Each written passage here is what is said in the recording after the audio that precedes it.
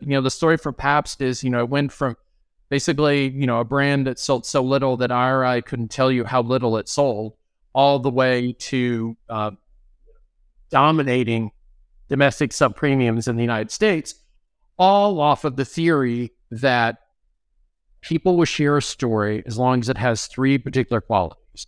It is authentic, it is interesting, and it is relevant.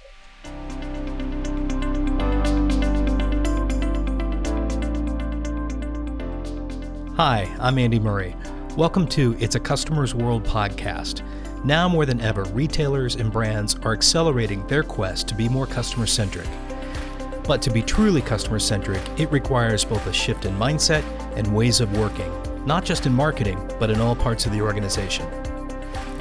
In this podcast series, I'll be talking with practitioners, thought leaders, and scholars to hear their thoughts on what it takes to be a leader in today's customer-centric world.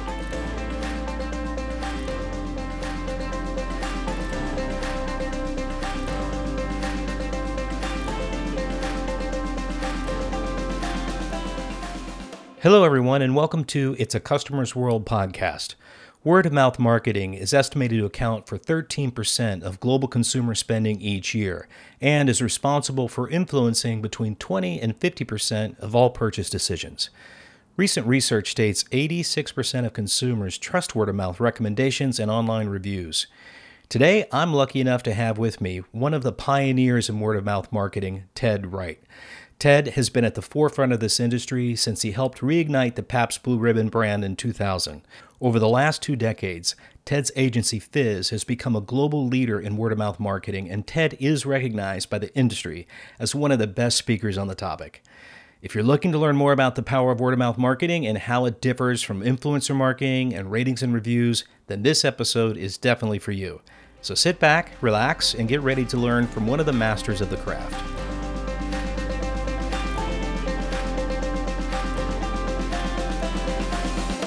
Hi, Ted. Welcome to the show. It's a privilege to have you on today. I'm really excited about our conversation on word-of-mouth marketing. Thanks, Andy. I'm glad to be here.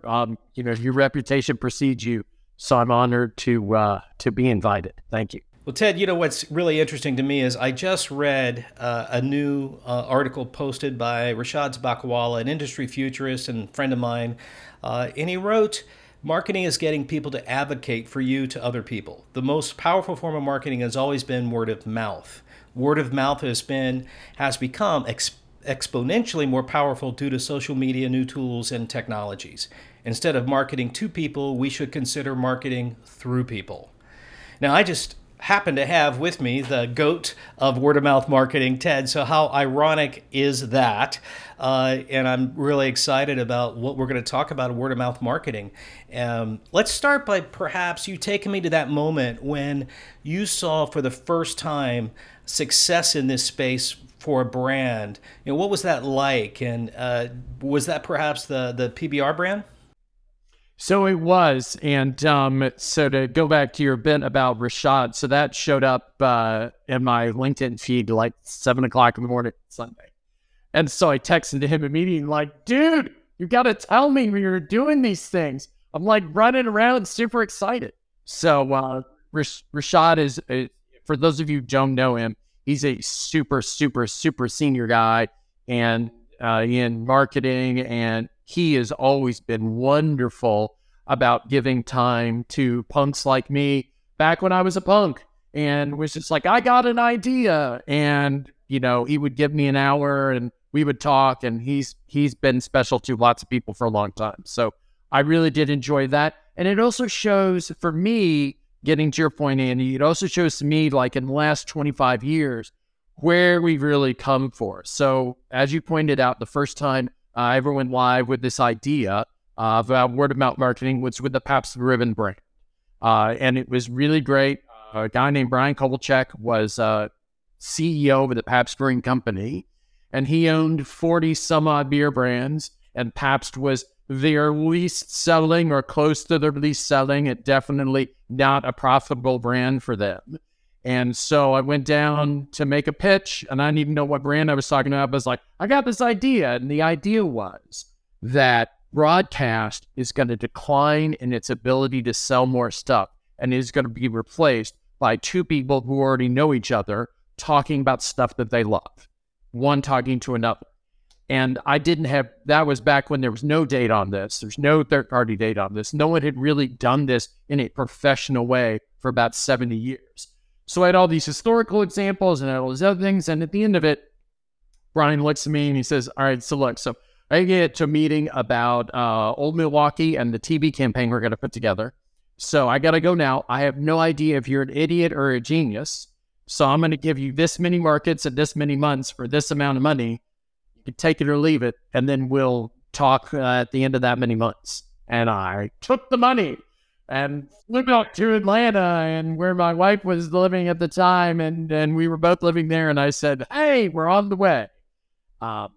And we were. And so PBR was our very first thing we did. And there was another, I had a great internal partner there, a guy named Neil Stewart, who has gone on to do great things in beverage alcohol and is now doing awesome things back in his hometown of St. Louis, Missouri. So and it was basically Neil and I figuring this out. And the story for Pabst is, it went from basically, a brand that sold so little that IRI couldn't tell you how little it sold, all the way to dominating domestic sub-premiums in the United States, all off of the theory that people will share a story as long as it has three particular qualities. It is authentic, it is interesting, and it is relevant. Or if any of your listeners out there like using acronyms, they can just say, hey, does my story have air? So is it authentic? Is it interesting and relevant? So Neil and I figured this out with some good research and just some gut, because nobody really cared about this brand at the time, the Pabst Brewing Company, and turns out we were right. And it was great. So how did you do it? Tell me the secret, if you can, around how you got to the authenticity and authentic and relevance and make that happen for PBR. What was the secret? All right, so the secret for Pabst, the interesting thing we got from there. So remember, so this is 2001, right? So we're taking this thing over. So in 1996, a woman had written a book. Her name is Naomi Klein, and she had written a book called No Logo.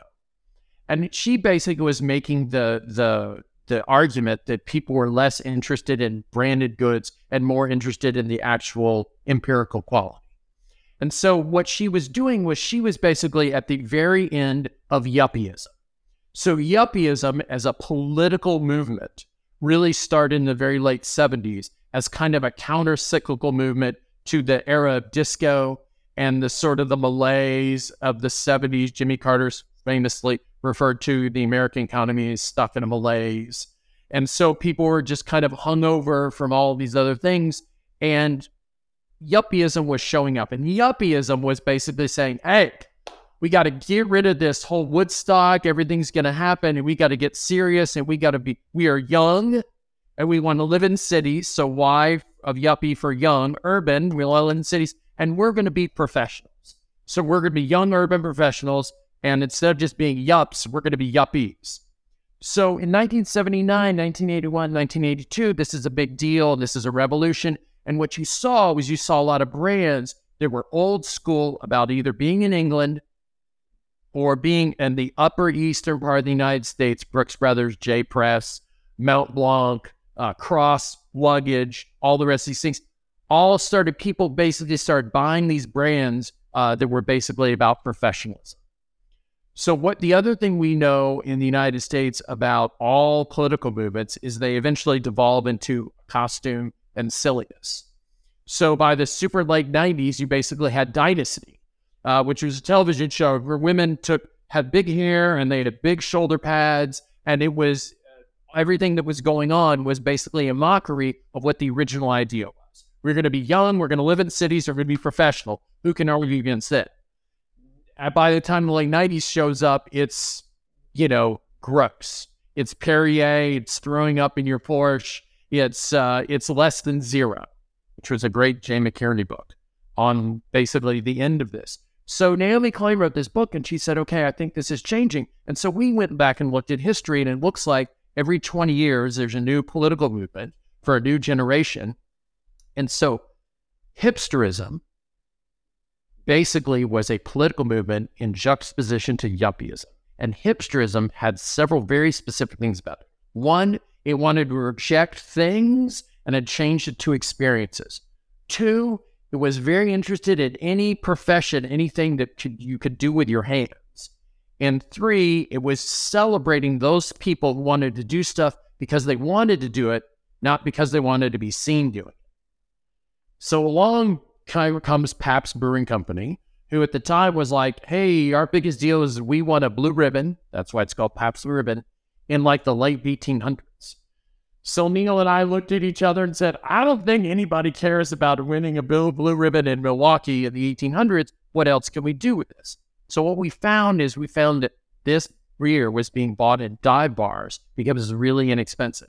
And it's being bought by people who had hung out in those dive bars since the 70s, a lot of them since they came back from Vietnam, as well as people in their very early 20s that wanted to get away from brass and ferns and cocktail culture, as by Tom Cruise, and wanted to get something that they felt was more real. Because they were rebelling against their parents who were yuppies, and they grew up in this life, and they're like, no thanks, I don't want it. So the story I always used to tell is like, so there are a bunch of kids who basically thanked their parents for paying for 4 years of college by graduating, putting a bone through their nose, moving to New York City, and becoming a bike. So that's where it was. So it was a total rejection. So we're like, all right, well, we have this beer and it's being bought in these bars that you're going to anyway. So let's go find these people in their early 20s who are doing things because they want to be doing them, not because they want to be seen doing them. And let's go ask them questions and let's go create community around that. And then Neil and I very specifically wore really dorky, nerdy beer distributor collared polo shirts with the Pabst logo on them. So we did not look like the guys who were all wearing tattoos and bones in their nose, but we would go to these bike messenger festivals, and they would come and they would ask us, eventually they would say, okay, what are you two narcs doing here? But we were obviously too young to be narcs, so we probably weren't, drug cops. So then they're like, so what are you doing here? I'm like, oh, we work for the Pabst Brewing Company. And we told them what we were doing. It's like, we think what you're doing is cool. We know a little bit about it. We just thought we'd come check it out. That's kind of our job. And so the other thing that you find out is in marketing, there's a rule called reciprocation. So if you show that you love somebody, you as a brand express love to a group, and that group doesn't feel a lot of love anyway, they'll become curious about you and wonder why it is you're giving us love, and they'll come and check you out. So in 2001, I always joke, the only people who really had a lot of tattoos were people who had been in prison, people who were in biker gangs, and members of the Yakuza, which is a Japanese gang. Really, there's not a whole lot of Yakuza in the United States, or if there wasn't. But we would go to these tattoo shows where these tattoo artists were doing great stuff and were basically taking Sailor Jerry and bringing it into today's world. And we'd ask them questions. They'd be like, that's so cool. Like, my parents hate that I'm doing this. Everyone thinks it's weird, but you don't? Wait, who do you work with again? And we tell them, and they try the beer. And so we did that with bike messengers and people who were taking and customizing bicycles. And we did that with tattoo artists. And we did that with people. Turns out that Neil Stewart loves gambling and sports gambling. And somebody on ESPN heard about that. And so they called him one day at his office and he picked up the phone and he answered their calls like, ESPN radio calling. Can you get on? And so we're like, okay, let's talk about sports betting. Let's talk about anything that people are doing because it's very real to them. And they told two friends and so on and so on. And the promise we made about the beer is, for $1, it's pretty good, right? That was basically the promise we made. And in fact, if you drink DDR, especially if it's cold, for $1, it is pretty good. And more people told people, and the story that they told matched the experience that they had. And then people who live in North America, if the story you tell them matches the experience that you have, they'll come together and they'll buy your stuff. Wow, that's a great story. And it sounds like advocacy really has to live in the cultural context. And it sounds like you guys did a lot of ethnography and deep dive into the story of what's happening in culture real time and a depth of understanding, which I don't think most people would look at word of mouth marketing and connect those two components of how important it is to develop that advocacy in the spirit and in the context of the storyline of culture. So thank you for noticing that, Andy. Culture is critically important for us in that particular brand. What we needed to do is we needed to find something to tie it to. We need to find a story that was authentic, that was interesting, and it was relevant. We've worked with other brands before where that is internal into what makes them awesome. I'm just going to brag on our friends out at Chipotle. So Chipotle is amazingly great food. Like they only, in any restaurant, they only have 52 ingredients, including salt and pepper. They make the food that you buy at a Chipotle, they make 90% of it there. So when we first joined them and we're helping them, nobody really talked about that. Nobody really knew that. And we're like, this is amazing. I mean, all of the home cooks, home chefs who work here at the office were like, so the only difference between you making chicken tacos and me making chicken tacos with guacamole is that you just have 40 chickens on a grill and I only have 2. They're like, yeah, basically. I mean, they're chopping this stuff. Average Chipotle opens up at like 7 o'clock in the morning, 6 o'clock in the morning, whenever. They don't take their first customers till 11. All of that time is they're preparing the food. So not a part of the cultural context in there, just something that was truly authentic about them. And then the next question you have to ask yourself is, okay, who is that really interesting to? It's interesting marginally to like everybody, but who really is going to care about that? And how is that really relevant to things that they're trying to accomplish? So with Pabst or JetBlue or Chipotle or any of these other things we worked with, that's really the key. And that's, I think, the understanding that everybody, hopefully, who's listening to this takes away is it's not a thing you have to tie this to.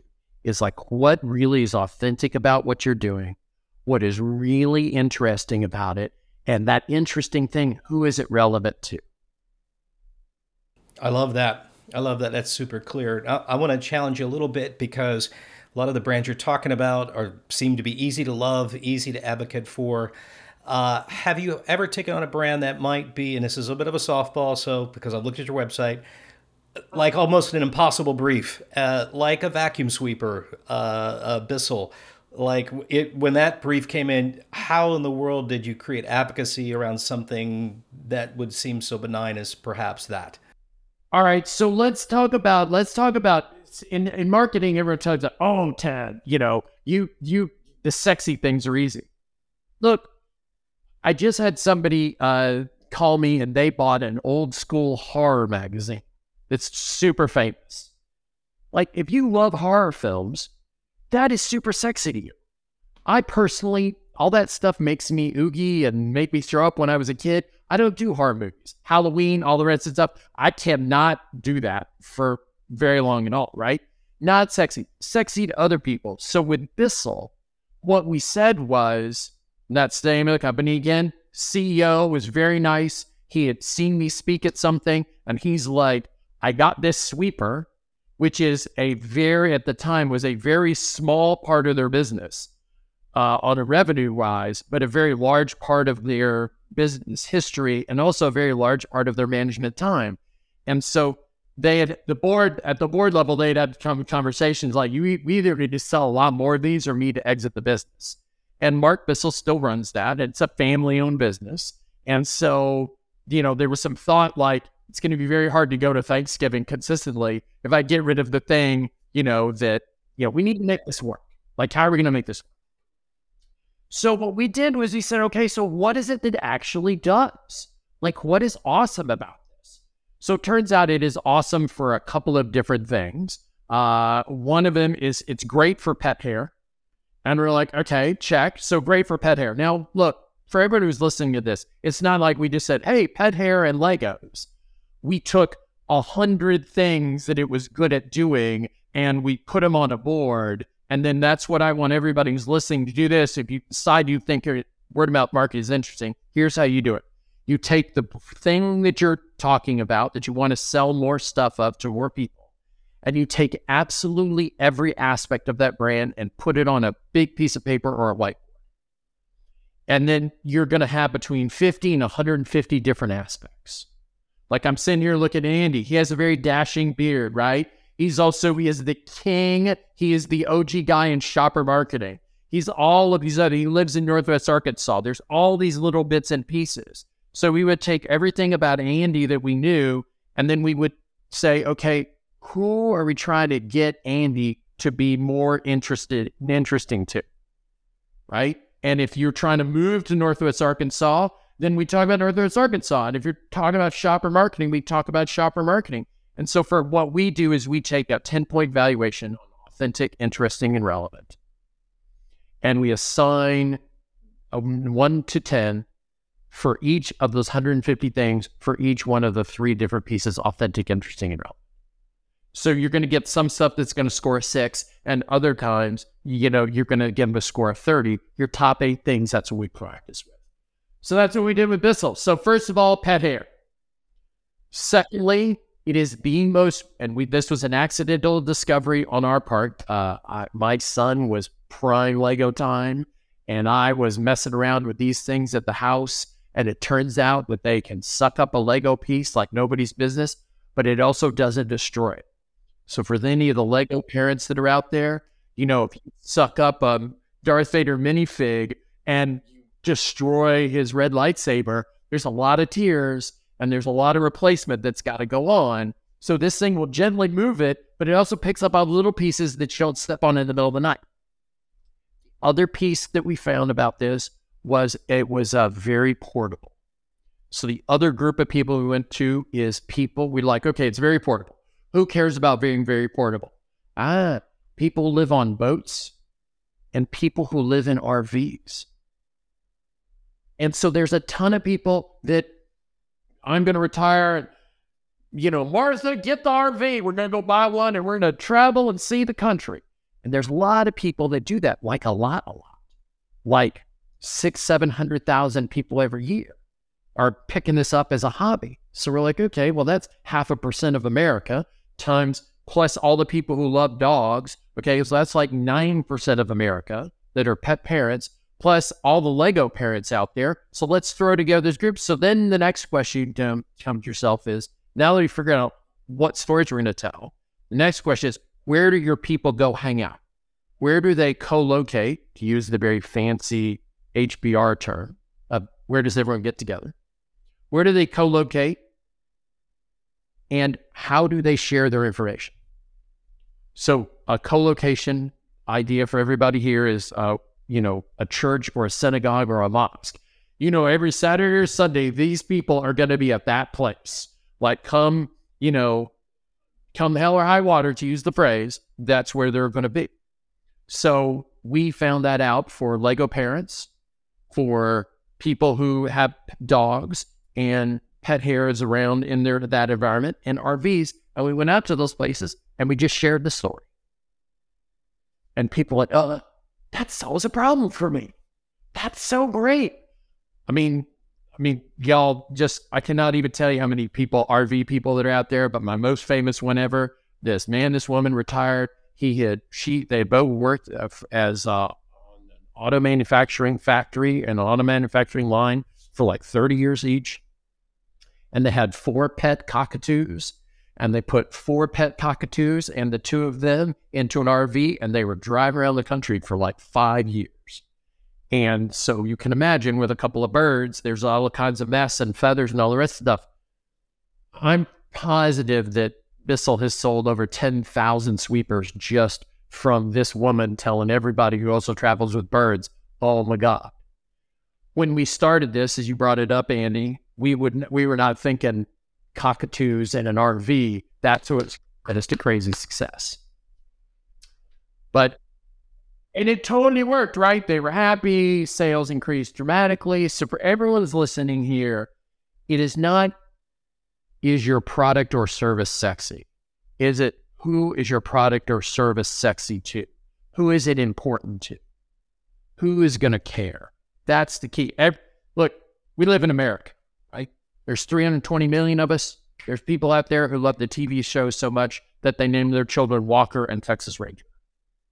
So it is not that they're not fans of whatever it is you're doing. The question is, how can you get to them, and how can you share your story in such a way that they immediately get what's interesting and relevant to that, and you give them an easy path to purchase?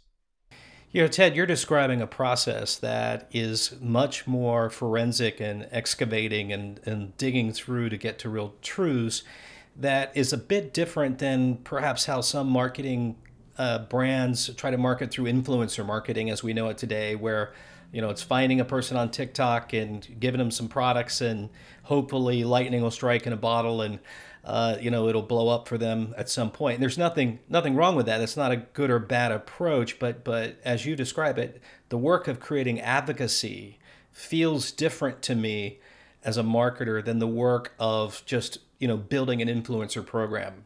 Are they different, same? I mean, how do you see it?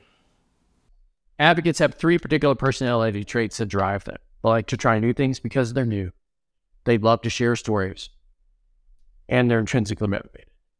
So influencers are different. Influencers are people that professionally have made a decision to go out and build an audience, and then go to brands and say, I have this relationship with this audience.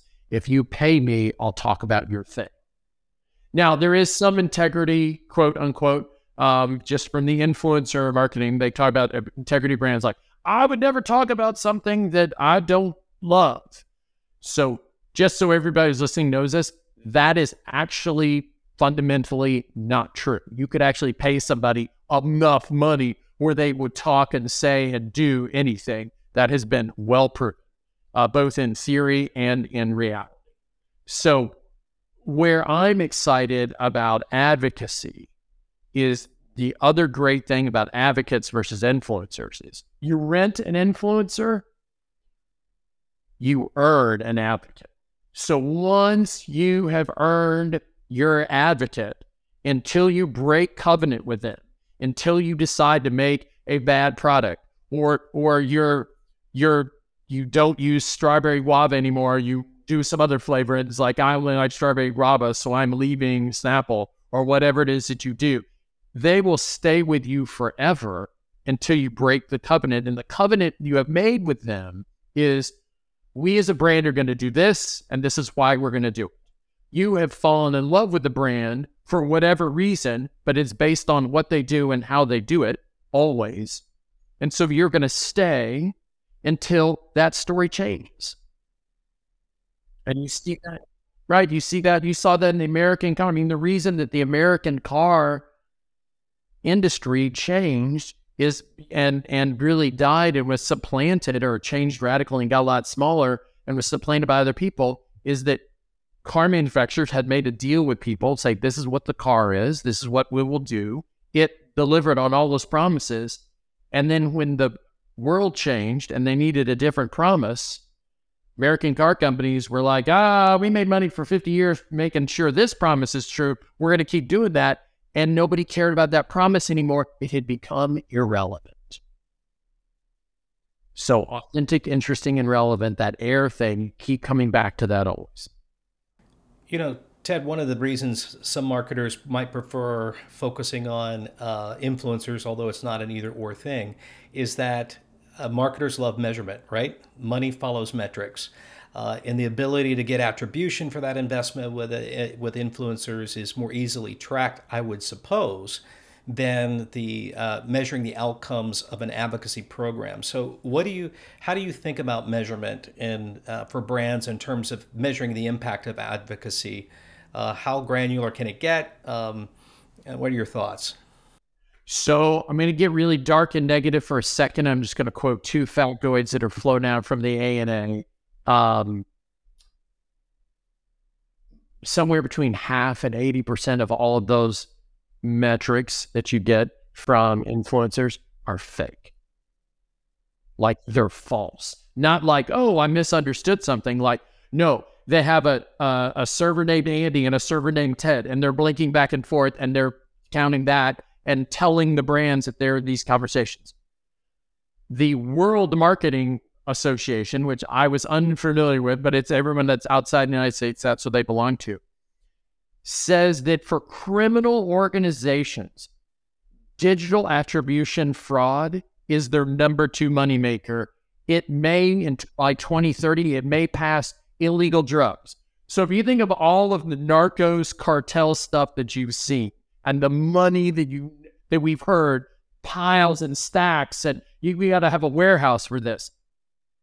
All those criminal organizations make almost as much, if not more money, doing digital fraud than they do selling drugs. Yeah, no question, it's a big problem, and it's a misleading. It's a big problem. Yeah, 100%.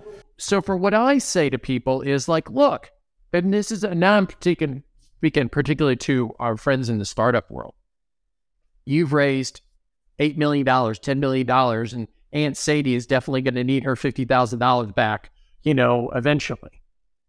You're going to trust criminal organizations and their fake digital stuff that everybody says is out there. That's who you're going to trust? Or let's take another thing, another stuff. You're working for a brand. Like I'm going to be the brand manager for, I'm just going to pick something, Orville Redenbacher. I mean, you can pick anything. You're going to trust your career because you told somebody in your organization, give me this money, I'm going to do this with that money, and sales will increase. And you've got all these digital metrics that are going and sales don't increase. They're looking at you, brothers and sisters. They're not looking at themselves. They're like, you said, you made us a promise, an implicit agreement that we're going to go do this thing as opposed to all the other things we could do, and we're going to get more sales. And you don't. So there's nothing wrong with digital. We have clients all around the world. They use digital all the time. We are supportive of that. We're happy for that. It's not negative. You do need to watch the facts. And the facts are that the attribution for digital is super sus. It's super sus. And so you have to be careful. Now let's talk about attribution for word of mouth. Let's go. Now let's get more bright and shiny and unicorns and rainbows, and let's talk about what works. Everybody who's listening to this has a media marketing mix that you use. You're like, I got billboards and I got FSI and I got this and I got that and I got the other thing. And I figured out how I know how effective billboards are, how effective my Super Bowl commercial is, and how effective this. And once I know that, I'm going to rationalize and I'm going to spend my budget in the way that I'm going to get the most out of it. Word of mouth fits right in there. Just whatever your media marketing mix, I just happen to know that it fits because I got 9 people who work at Fizz and that's all they do. And there's a great guy who's way smarter on the measurement side than I am. His name is Ed Teller, Keller. Ed started doing the measurement side of word of mouth about 18 months after I started doing the word of mouth, like throwing campaigns. Super good, super smart. He is the dude. Go look at all his stuff on the technical aspects of how to measure all of this. When anyone says you can't measure word of mouth, what they mean is it's harder to measure word of mouth than is digital. Like if you camp on top of an API, you can watch the little things flow in the digital river. Yeah. Well, and I've always felt like a more precise measure isn't a more perfect measure. And the idea that you can get some precision through a digital lens doesn't necessarily mean you're measuring the things that matter most, right? And in your case, it's going to be more econometrics, market mix modeling, a longer view. This isn't about short-term performance. This is about how you build a brand over time.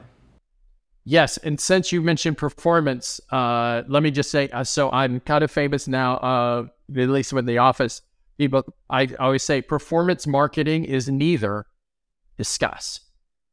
And that's a little hardcore because there's nothing wrong with doing that. But at the end of the day, when you run something all the way out to the nth degree, you run into the Andy Murray / Einstein quote, which is like sometimes you measure things well, but they don't make as much difference as measure things that are much harder to measure, and that's what you should do.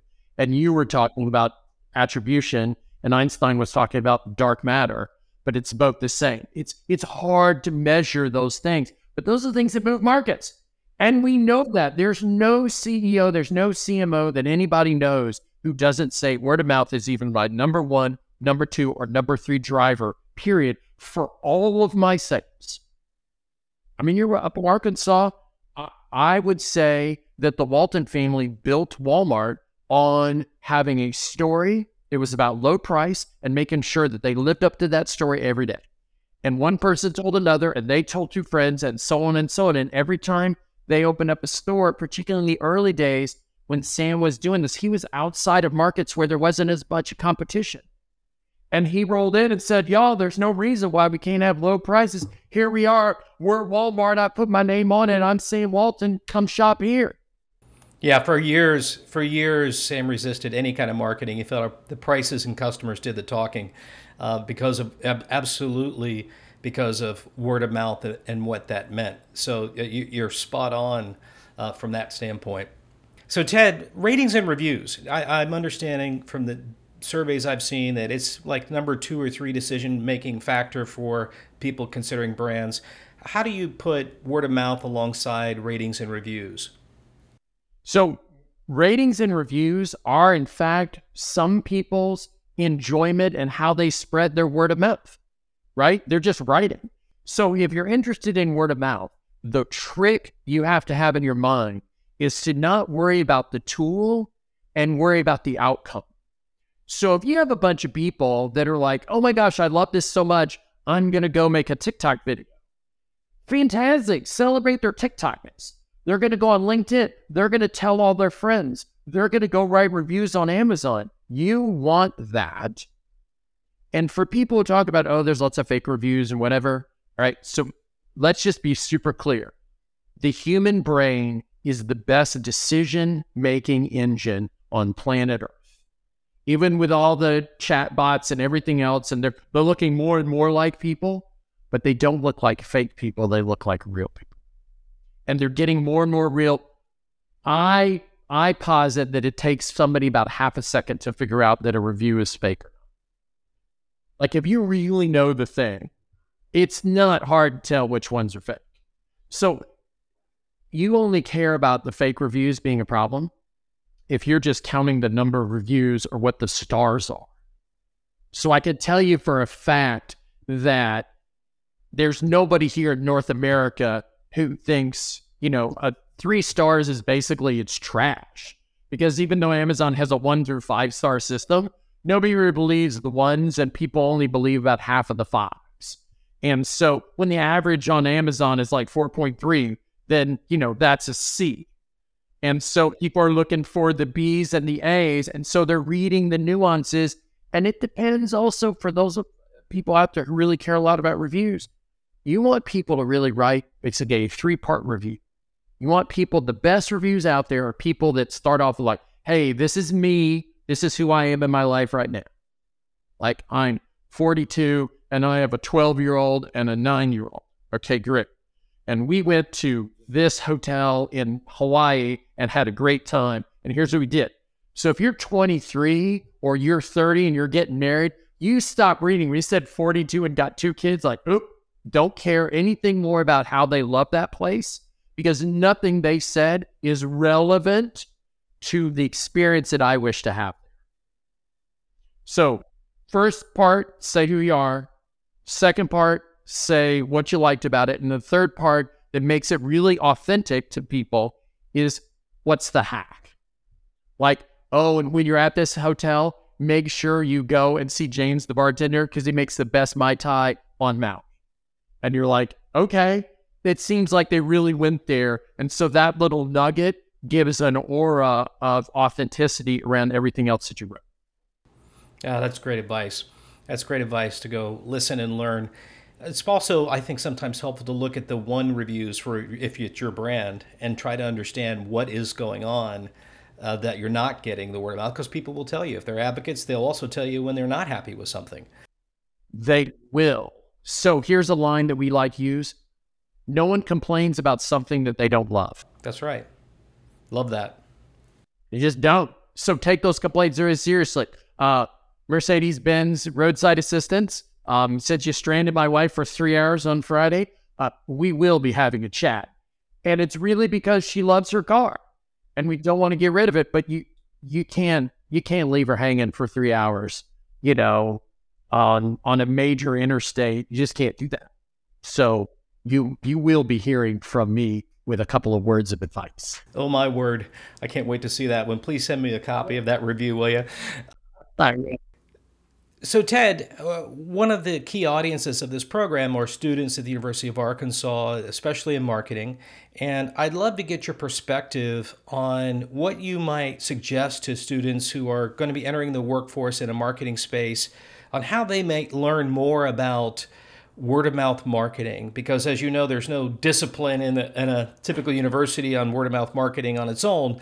But it's such an important element to understand. And so any thoughts or suggestions on how they may upskill themselves prior to entering the workforce? So sure. And so let me start by saying, we're pigs, sweet. Yeah, there you go. All right. Well, you just got a lot of likes out of that one, I'm sure. First off, here we go. If I had my Razorback hat, I would wear it. So, all right. So here's what you got to do. If you wanted to find out about word of mouth, there are a lot of free stuff out there. Seth Godin wrote a wonderful book called Purple Cow. And Seth basically makes the case about what is remarkable and have that. There is another book we talked earlier about, a guy named Ed Keller. He wrote a book called The Influentials, and that takes you through the math side of this. There's a lot of free access to information on the Association of National Advertisers, also known as the ANA. That is different from the AMA, everybody. So ANA. They have some stuff. And finally, everything that we know at Fizz, we put on our website, and it's all for free. So if you're just interested in word of mouth, there's case studies all over the place. And if you basically type in word of mouth marketing, and you'll find a lot of stuff. If you want to further there, if you also put Fizz in there, you'll find 5 or 6 case studies. You'll find 10 or 12 third-party articles that have been written, all great New York Times, Wall Street Journal kind of stuff, just about word of mouth and how to get it done. There's also a lot of speeches. So I give some speeches. There's another guy named Jay Baer who gives a lot of speeches on this. Our speeches are recorded, and then people put them out there. So I would think if I was a student, if I put it in 3 or 4 hours, I could learn enough of the basics to know if this was going to work for something I was interested in, or I just wanted to keep it in my bag of tricks when I join, John Tyson over at Tyson Chicken or whatever it is that I'm going to do after University of Arkansas. Yeah, excellent. Excellent. Okay, well, that's super helpful, and I appreciate you sharing that. Ted, thank you so much for spending time with me today to give me and our audience a much deeper appreciation for not only the importance of advocacy and how brands can be intentional in building that, but you've also then kind of outlined a bit of the science and the practice behind it, which is much deeper than I ever imagined. So deeply appreciative for your time today. I'd like to know, for those that want to know more about what you're doing, what's the best way for them to get in contact with you? So the easiest way to find me is getting that little Google thing. If you just write Ted Wright and Fizz in your search bar, you'll find me everywhere I am. If you want to follow me on LinkedIn, I'm there a lot. And then our company is called Fizz, F-I-Z-Z, and we're at fizzcorp.com, F-I-Z-Z-C-O-R-P.com. And I'm glad for anybody to stop by and see what we're working on. We always try to have fun down here. Well, you know what? It's interesting. Speaking of word of mouth, I mean, I found you through word of mouth of a friend of mine, Sean Womack's a friend of yours who put me in touch with. He's got to meet this guy and what they're doing at Fizz. And I did some research and found the stories fascinating. And I was just so appreciative to have you come on because it's such a timely topic. I mean, what's happening with TikTok, influencers, ratings and reviews. You cover the gamut of that space and have been for many, many years. So again, thank you for joining us. And I hope to see you soon. And it was great to be here. Thank you so much. And I look forward to seeing you again in the near future. That's it for this episode of It's a Customer's World. If you found this helpful and entertaining, I would be so grateful if you could share our show with your friends, and I'd be super happy if you subscribe so you can be updated as we publish new episodes. And if you really want to help, leave us a 5-star rating and a positive review on Apple Podcast or wherever you listen. It's a Customers World podcast is a product of the University of Arkansas's Customer-Centric Leadership Initiative and a Walton College original production.